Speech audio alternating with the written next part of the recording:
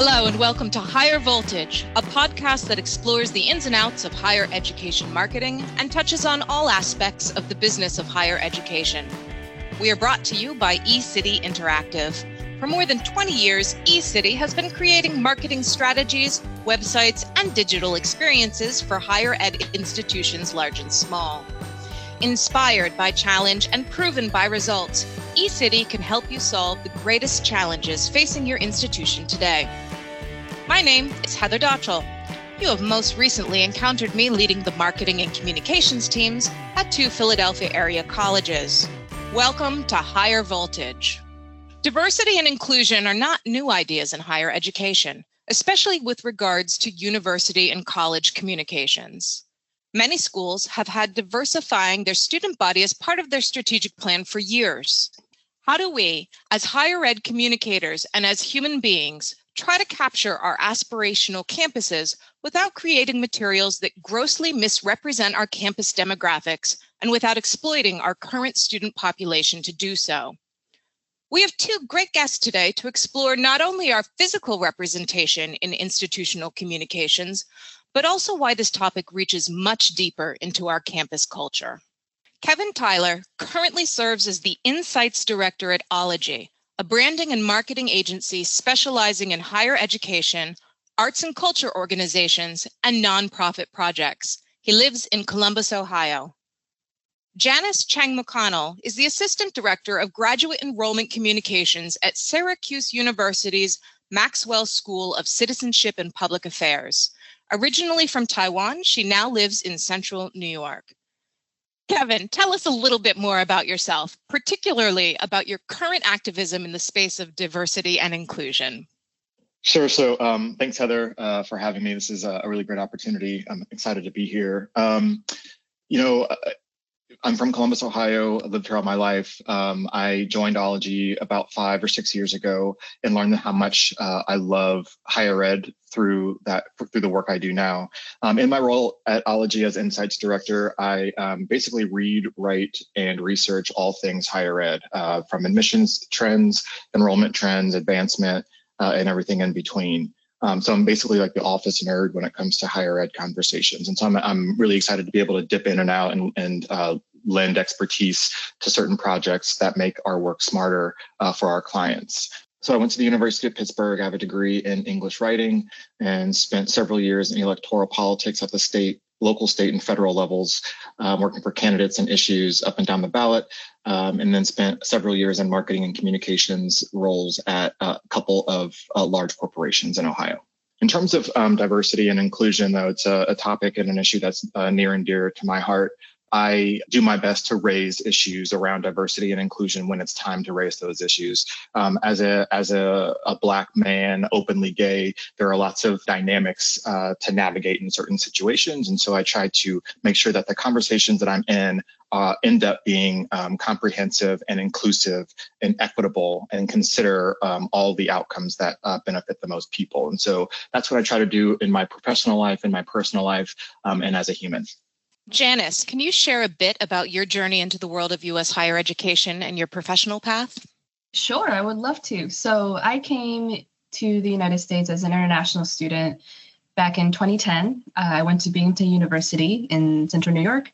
Before higher ed, I was a media manager for a small independent romance publishing company. I ran their social media channels, as well as did some graphic design and copy editing. Absolutely loved that job.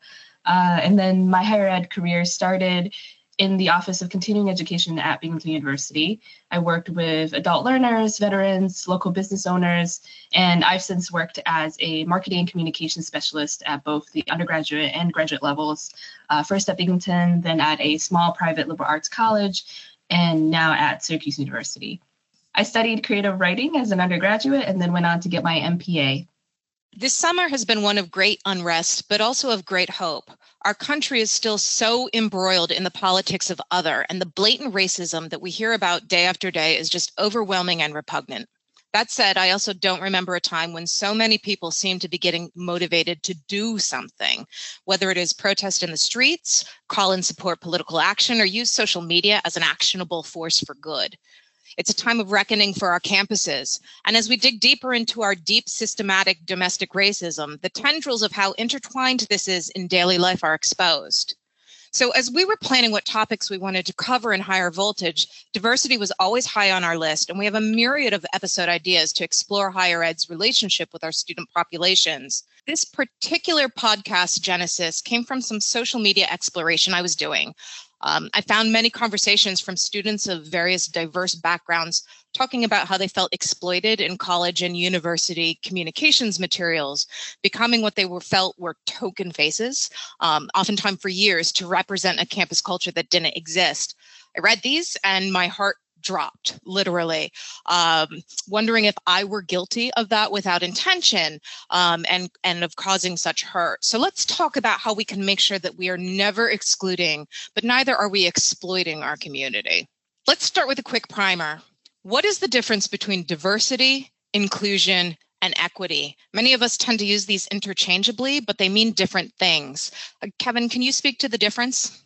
Sure. I think that there are subtle differences for different people around what these words mean. But to me, diversity in and of itself is the way that we exist in the world as individuals, right? Like the things that make us up as people is diversity. I think when you start talking about inclusion, it's about being invited to tables of influence or decision-making or other sort of authority or power. And I think that is a different kind of level. And then when we talk about equity, that is about understanding some of the obstacles that are attached to who people are just by birth or by where they live, and endeavoring to remove those obstacles so everyone has an equal starting line and equal access to an opportunity. That's how I look at it in terms of my work. So these are not simple questions and simple answers, but you can certainly start by understanding them in a metaphor that's simple. So think of a party. Diversity is who is invited to the party. Inclusion is during the party who is being asked to dance. And equity is for those people at the party who don't want to dance, do they also have a way of enjoying and participating in the party? Diversity, inclusion, and equity are what I call threshold concepts. They start a conversation, but the dialogue cannot end there. You can't toss these words around, and that is all the work that you're doing. These are concepts that are based in human relationships and human actions, and they can only grow with very intentional human-centered design. You can't say, oh, let's hire a diverse candidate, air quotes here, and that'll be good enough. That'll make us inclusive. No, that's not good enough. A resource that I find helpful here is the Great Unlearn. It's a community-funded educational platform highlighting academics and experts of color, talking about racism, discrimination, and the intellectual unlearning you have to do, the emotional uncoupling that you have to do to understand what got us here as a nation and where we can go. The creator's name is Rachel Cargle, who's an author and academic herself, and you can find it, The Great Unlearn, on Instagram and Patreon at The Great Unlearn. So as I listen to the difference in definition, but also perception for these concepts of diversity, inclusion, and equity, we're not just talking about abstract things here. We're talking about people. When we look at the demographic shifts that are coming up in higher education, how do these shifts in student polls interact with these ideas on campus?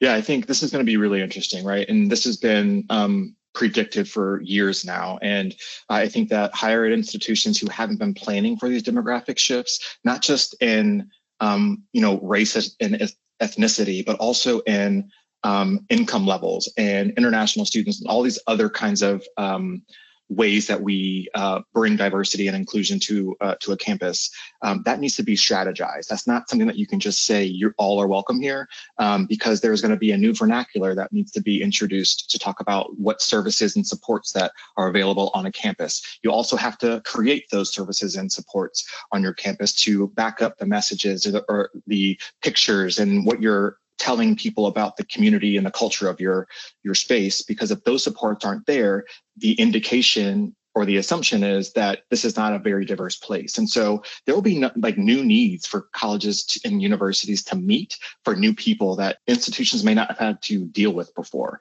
And so it's going to be an intentional act to start to attract new kinds of audiences, because the deliberation of those conversations depends on understanding who they are as people and attracting them to places that they fit in best. And we talk a lot about that on the undergraduate levels. Janice, do you see similar demographic shifts in the graduate and adult populations? Yes, definitely. We are having this conversation right now, very much still in the middle of the COVID-19 pandemic. And before that, the graduate studies environment was already seeing some shifts in demographics. But now, given the pandemic and the political climate, I think there will definitely be a lot of people coming back and reconsidering graduate studies as a way to move forward, as a way to shift careers. Our favorite word of the year is pivot, to pivot their lives and careers, and using graduate studies as a jumping off point. And so we will see, I think, not only a lot of undergraduate students who are going straight into graduate studies, but also returning adult learners who will need different services that have not been there before, who will need different advising directions that helps them see how graduate studies can put their lives back together, as it were. If I may add just a thought there, and I think that adult learner population is important to consider because they have different needs as well. And obviously we all know that there are millions of people who have some college and no degree. So when they start to come back, there will need to be different systems in place, because as you get older, new needs need to be met. And there are new challenges around how time is managed. And, flexibility is going to be the number one priority for these folks. And so when we talk about diversity and inclusion, when it comes to campus communities, age is going to be a factor as well, because as these jobs are being lost and people need to be upskilled or reskilled, it's going to have to, institutions will have to cater in a different way to a different group of people. I think it's important to also think about the fact that a lot of people are going to be returning to the higher ed space with a lot of trauma that's been felt by the loss of their jobs or the loss of family members. And that is going to manifest in different ways for 18-year-olds versus 28-year-olds versus 35-year-olds. And I think higher ed is in a unique position to be able to accommodate these students and help them, as opposed to put them into a classroom and expect them to be able to adapt to whatever that classroom currently looks like. And I think it's really a time of opportunity in this particular aspect. So let's talk specifically a little bit more about the groups that we keep alluding to. So, of course, our initial reaction when we talk about diversity is saying, okay, let's make sure that our materials all have a wide gamut of faces and races and ethnicity in the background. I'll betray my age, the Benetton ad of higher ed publications. We're just not talking about students of color and making sure that they are represented in our materials. What other groups do college and university marketing and comm teams and enrollment teams too, since they work so closely with the recruitment materials, need to make sure that they are including in these materials to make sure that they are inclusive of all of our different populations, not just simply ones broken down by virtue of color? I think there's always a discussion within marketing communications teams about who to display and who should be the face of the university campus. And I remember, because I worked at a very small private liberal arts college, we were less than 500 students. Every single ad that we created, every single brochure, poster that featured students, we had to make sure that it actually was a student of the major, of the geographic region, of whatever it was that we were making the creative for. The student actually was someone who fit the bill, because students would call us out. I remember running a transfer campaign for transfer students, and we had a student as the face of the campaign who was not a transfer student. And that, I think, if I remember correctly, that was just because we were so small and we had a handful of transfer students who couldn't make it to the photo shoot session. So we polled another student who was not a transfer student, but it was our campus community very quickly responded, and students were not okay with that because it did not authentically represent who they were. And And I think that not only shows that students are paying attention to what you're putting out there into the world, but it also shows that they care about how they're represented to the outside community,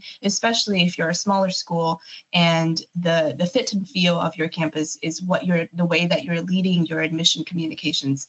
That is so important to make sure that whoever it is that you are putting into your imagery, into your videography, they are actually who you say they are. I think it's really important also, obviously, understanding all the different dimensions of diversity that a institution is trying to recruit is first and foremost. I think the second piece is that the imagery that you're using is going to be really important. I mean, I think for a long time in higher ed, I mean, when you think about higher ed, I think a lot of people think about the 5 different kinds of people sitting under a tree in the quad and like inside of a view book. And for a long time, that kind of image worked because it wasn't only about the college itself, but it was also about the idea of college and this intersectionality that exists on a college campus.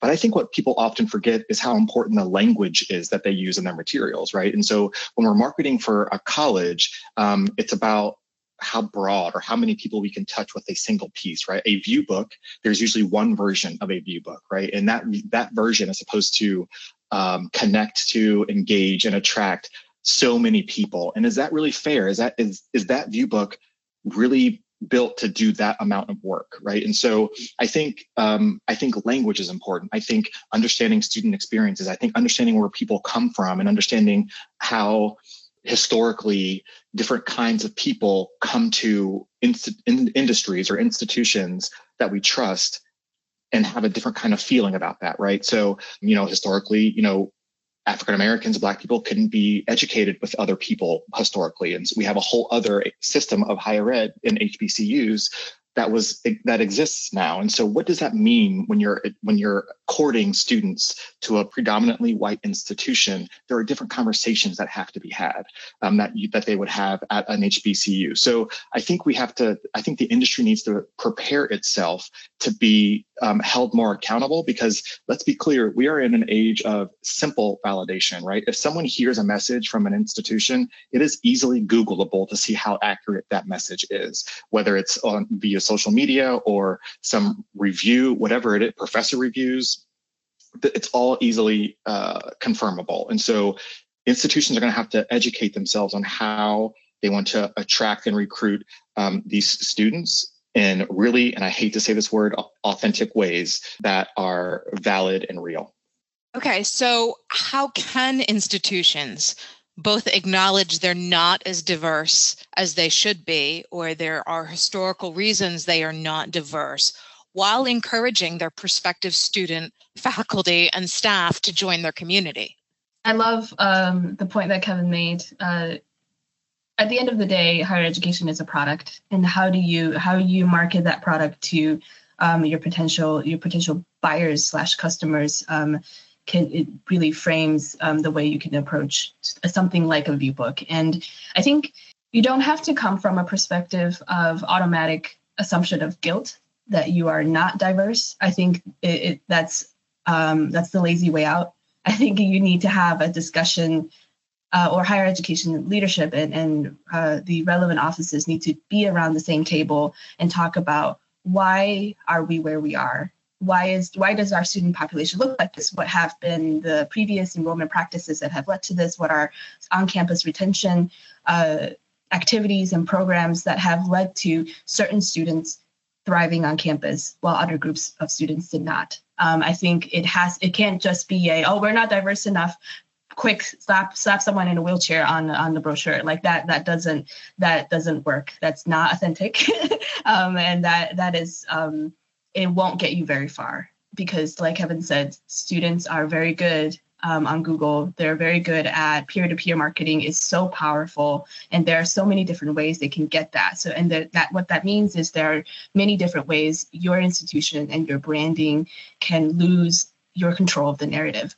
So I think you should try to, wherever you do have control over your own narrative, over how your institution and your campus is perceived, you should do a really good job, a really deliberate and intentional job that comes out of discussions featuring multiple stakeholders in the community, not just the marketing director, not just the admissions VP. It has to be everybody around this, everyone who is involved in the student's journey on your campus. That includes campus life, residence life, alumni relations, career development, all those people who touch faculty, of course, who have a part in the student's experience on campus should be part of the conversation in some way. I agree with that. I think also important is understanding the intent around the desire to diversify, right? And so for so long, rankings ruled everything about higher ed, and inherently rankings are exclusive of other kinds of people in the higher ed space, right? Higher ed was not made for diverse communities originally. Higher ed was made for the learned white men, right? And so as the world evolves and as the industry of higher education evolves, there are new intentions about diversifying a campus. And I think that, again, I come back to language. I think thinking about the benefit of diversity to students on a campus, like the balance that we talk about that in, right? And so it comes from a very Anglo-centric perspective, right? Like, what is the benefit of having a diverse student? Well, students can learn from other cultures. When you say other cultures, it puts the white person at the center of that conversation. And as a higher ed institution, that's not who it is anymore. And so I think it'll be super interesting to see what the new center of that conversation looks like and how it is messaged to the people they're trying to attract. I absolutely love that. I think there are so many nuanced and subtle ways that we are sending a specific message to our students that we just because we've been so immersed in it as marketers and communicators that we just don't see it anymore. I would like to share a resource that I find very helpful. I attended a presentation by Dr. Scott Olivieri at a Higher Ed Web conference several years ago. He's currently the Director of Web Services at Boston College, and you can find his presentation slides on the Higher Ed Web website on their online journal link. But he spent his entire doctorate capstone researching websites from higher education institutions, and specifically looking at diversity and how diversity, first of all, what does the institution think diversity is and what that looks like on their web pages. And he talks a lot about the concepts of design. For example, if you're using an image of a faculty of color on different optimizations of this web page, is that picture cut off? And if that picture is cut off, that means that the only thing you care about for that faculty is the fact that their skin color is different or their skin color is not white.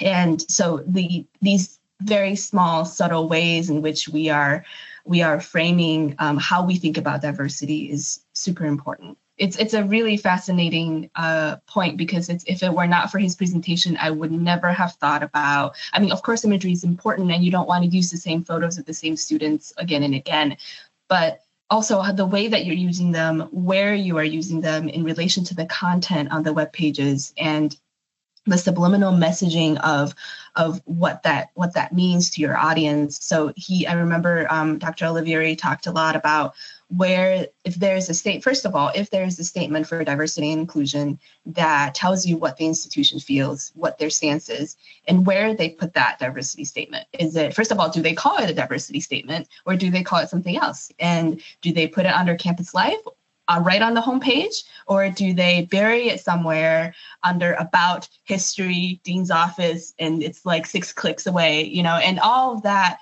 tells the students who might be looking, and students are more and more, they are smart. These kids are so smart, they're so savvy, and I cannot wait to see what they do in the next 5 to 10 years, but they are looking for stuff like that. I think that raises some really interesting ideas. And I think, broadly speaking, higher ed marketing, again, broadly speaking, is about signaling, right? You are, as people are flipping through your materials, the goal is to have them see some part of themselves in your materials, and then, further, they see themselves on your campus. And what that has the potential to do is easily slide into stereotyping, and then the message shifts significantly from, oh, this must be what they think about this kind of person on their campus, if this is who they're highlighting. And so the message gets warped in a way that is not beneficial for the brand. And then if they do further research and understand how structures exist on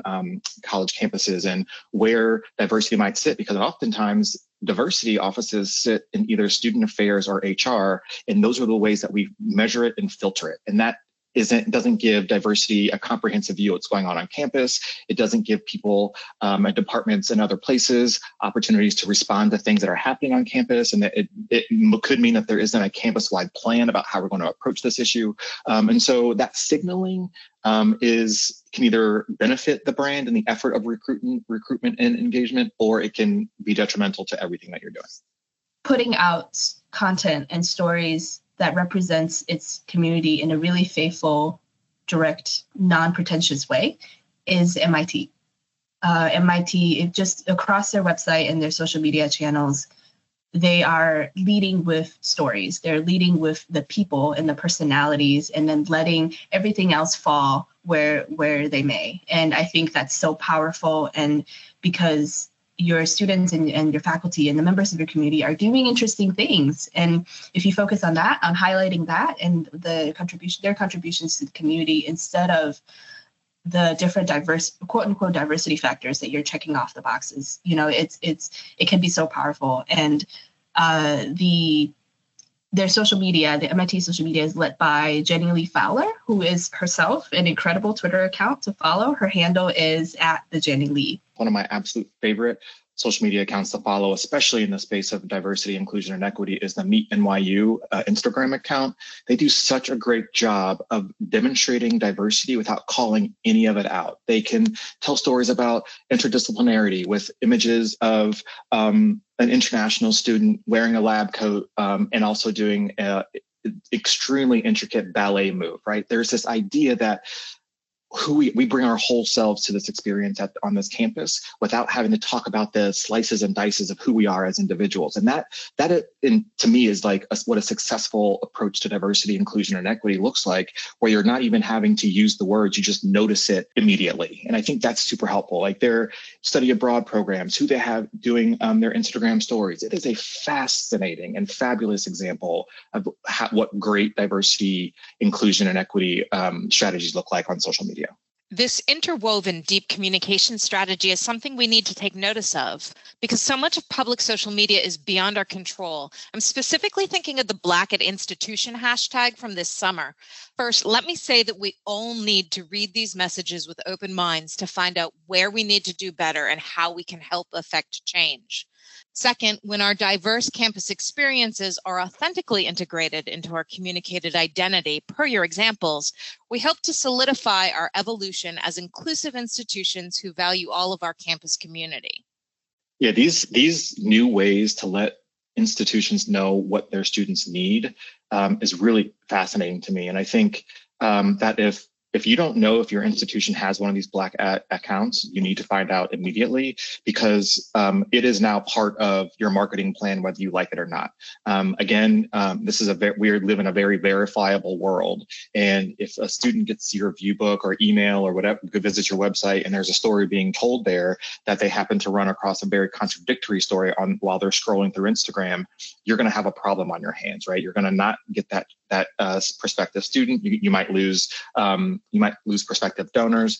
There will be a consequence of some sort. And if you don't know what those consequences might be because you don't know these accounts exist, you're behind already. And I think about this new version of protest. I think about, the 60s when there are sit-ins, and there have been sit-ins like in the last 5 years as well. But this new way of communicating need and this new way of communicating what the real story is on a campus is extremely powerful, and people are connecting over that. It is a movement that I'm not sure higher ed was ready for, and they have no control over it. And it's just, I'm interested to see what happens next. Social listening is an incredibly powerful tool to help inform those parts of the narrative that have to do with your branding and marketing that are out of your control, that are peer contributed, that are community driven. And I think going back to what we previously talked about in terms of operating from a position of guilt, just because these stories are out there doesn't mean that these stories are representative of all the stories of similarly looking people. you don't get to define student experiences. Students define student experiences. And if all the programs that are coming out of your diversity inclusion office or multicultural office or whatever it is that you're calling it is purely reactive to the things that you are hearing, you can't stop there. Keep going, dig deeper, talk to more people, include more stakeholders in your. I hate the word focus groups. Kevin hates authenticity, but I hate focus groups. But just call them conversations. Have conversations with people. Don't assume that you know what their experiences on your campus must be like. I think that's a great point. And I do have to give a major shout out to Liz Gross and her team at Campus Sonar for excellent social listening toolkits and consultation that they provide to institutions across the country. So I have to give her a shout out. They have a great team over there. We've spoken about who is represented in marketing collateral, but who makes these choices and whose biases, subconscious and conscious, impact these choices? So not too long ago, I wrote a piece for Campaign Monitor that kind of talked a little bit about this. As a marketer, as a gay Black marketer, I have an opportunity every single day to ask new questions about how we're demonstrating what happens on the culture on a college campus. And as marketers, we all have that opportunity every single day to ask new questions about how we're telling the stories of our campuses. All it takes is one brave person to say, maybe we could, change the dynamic of this image by putting something that actually exists here, number one, but also changes the way that this image or this piece might be received, right? It doesn't mean that piece that has this new image needs to be a targeted mailing to that the people who fit into the audience that you have now depicted in this piece. But it does change the conversation around culture and openness and how welcome you are, right? But because having the traditional picture of those 4 or 5 people under a tree, the Benetton ad, as Heather referred to earlier, is no longer actuality. And so how can you reframe the conversation around admission and recruitment, but also how can you reframe your brand as one that is open to all, right? That has the supports that back up this message that you're putting out into the world. And that's incumbent upon the people who are developing the materials.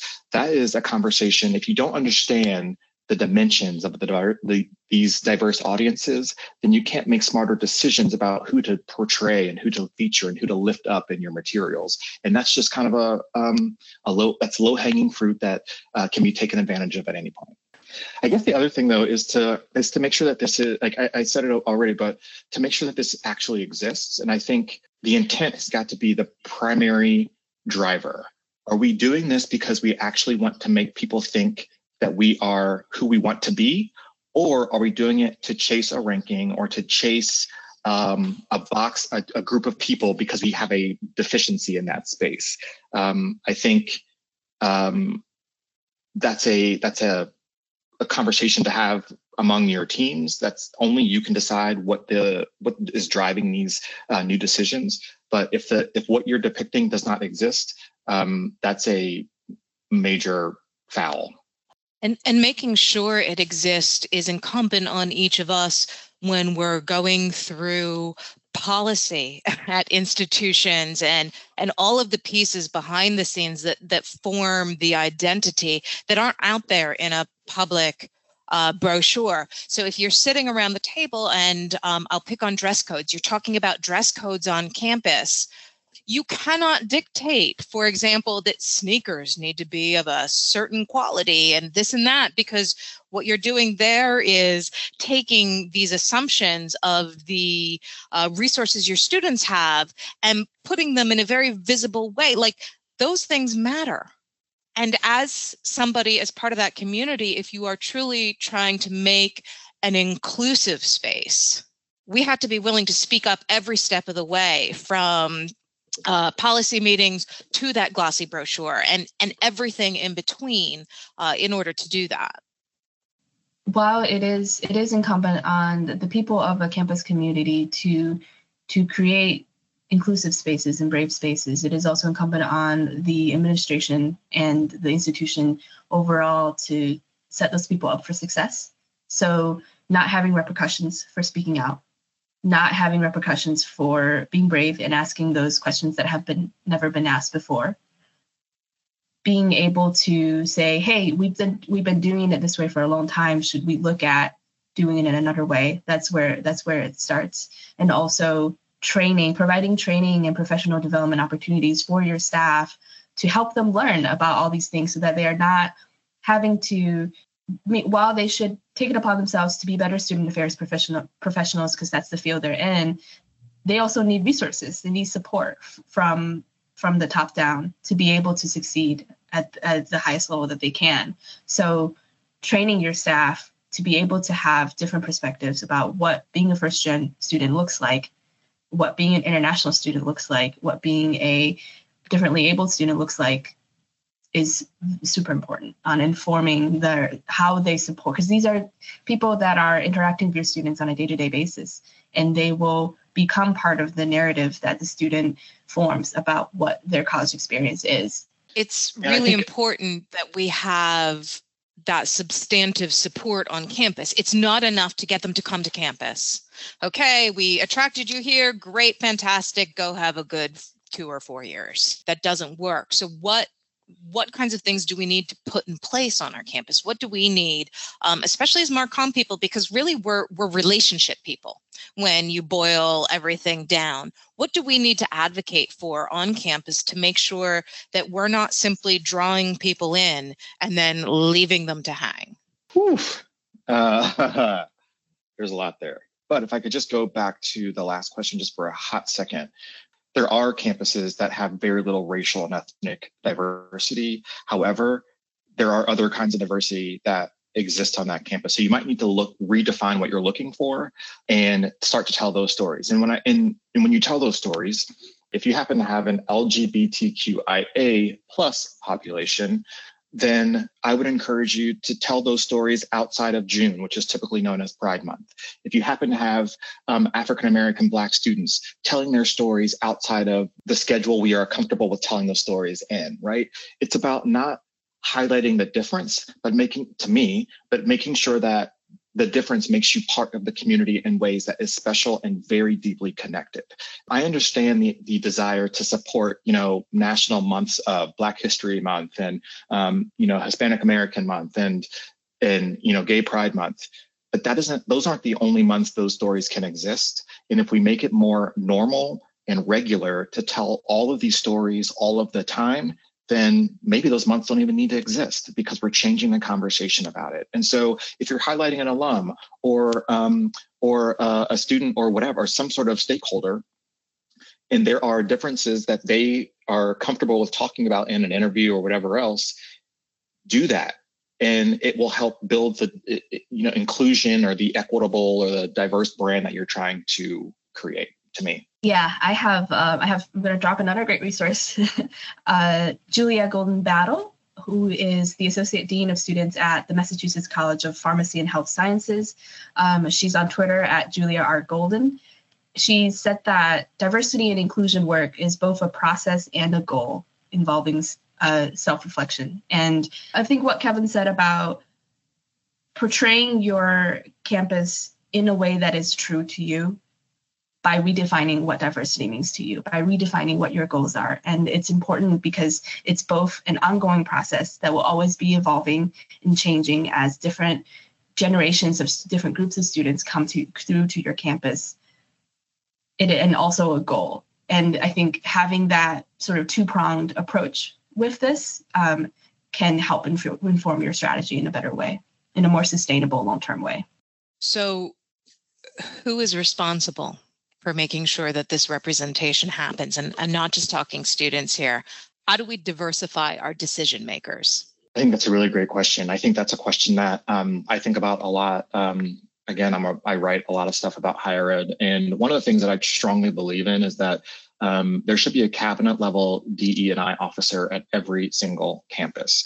And I think what that does is moves it out of a department, or moves it out of a function of a part of an institution, and raises it up to the level where it A, has priority, and B, signals to prospective students and their families that this is important to the institution. A president's cabinet is essentially the priorities that, or what that person as president thinks is important for their institution.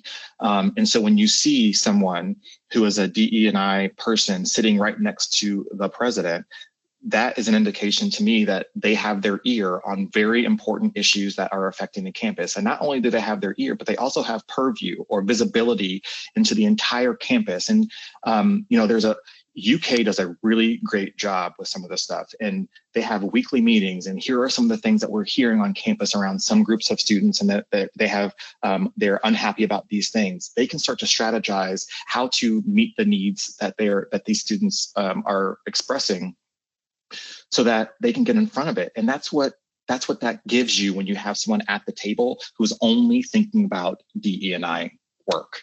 Otherwise, when it's buried in like HR, or when it's buried in student affairs, it is only measured by how many people do we have that look different. If it's in HR, or if it's in student services, it is, do we have all the right kinds of gay groups, Black groups, women's groups, whatever other groups. But it's about having the full complement, but not what those services often offer. Nor are those services or those groups always equipped to handle problems that arise from groups that have legitimate concerns about some of the cultural characteristics of your campus. So those models, while they have worked for a long time, diversity, equity, inclusion has now elevated itself into another stratosphere. And if higher ed institutions aren't restructuring themselves to answer that or to recognize that, they're going to have a huge hill to climb, Yeah. Who's on your board of directors? Who are you inviting back to campus as commencement speakers? Who starts off the year? There's a really great report that came out of the University of Missouri hunger strikes and sit-ins a while ago. I think it was a 5-year look back. And one of the things that was mentioned in that report was that oftentimes when something around race pops up on a campus, the immediate response is to set up a task force. And a task force is a process-oriented asset. And process is not really always the right response to an emotional situation. And so what are the new ways you can create more safe spaces around campus to have conversations that are important to move your campus forward? It might mean the president needs to come and have a town hall and have an honest conversation and be open to feedback about the way the campus is run, so that people can get that out. And because when people are sitting in pain and in a problem, it's hard to see the solution. But once they get that out, you can start to plan for a better future. But so often, because it's higher ed, we try to shove a thing into a process, and process can sometimes exacerbate the issue and cause a hotter fire. There's this book that I love by Brian Stevenson called Just Mercy, and he talks about this idea of being proximate. And I think when it comes to structures in higher ed, intentionally or not, there are ways that presidents can build layers between themselves and the issues that exist on campus. And if we condense all of that and get the president proximate with the campus community more so than usual, then the president can see what's going on. The president, him or herself, can see what kinds of new innovations around diversity, equity, and inclusion can be spun up to meet new needs. I understand that presidents are super busy, but these are people's lives. They're bringing themselves to your campus, and they're under your care. And if they're not getting what they need, presidents need to know that as soon as possible, and not have the offshoot of a task force, because it just doesn't match. It's like apples and oranges. I love that because the task force indicates that it's a problem that can be solved and then done. And it's a one and done. And it's definitely a journey. Like Julia Golden said, it's a process. It's both a process and a goal. It's both a journey and a goal. And I worked with a director of diversity and inclusion at an institution previously. Her name is Letitia Fussell. She's now at Stonehill College, who would hold listening hours. And that's exactly what they were. They were just listening hours after major campus events, after tension between student groups happened in the community that she knows about.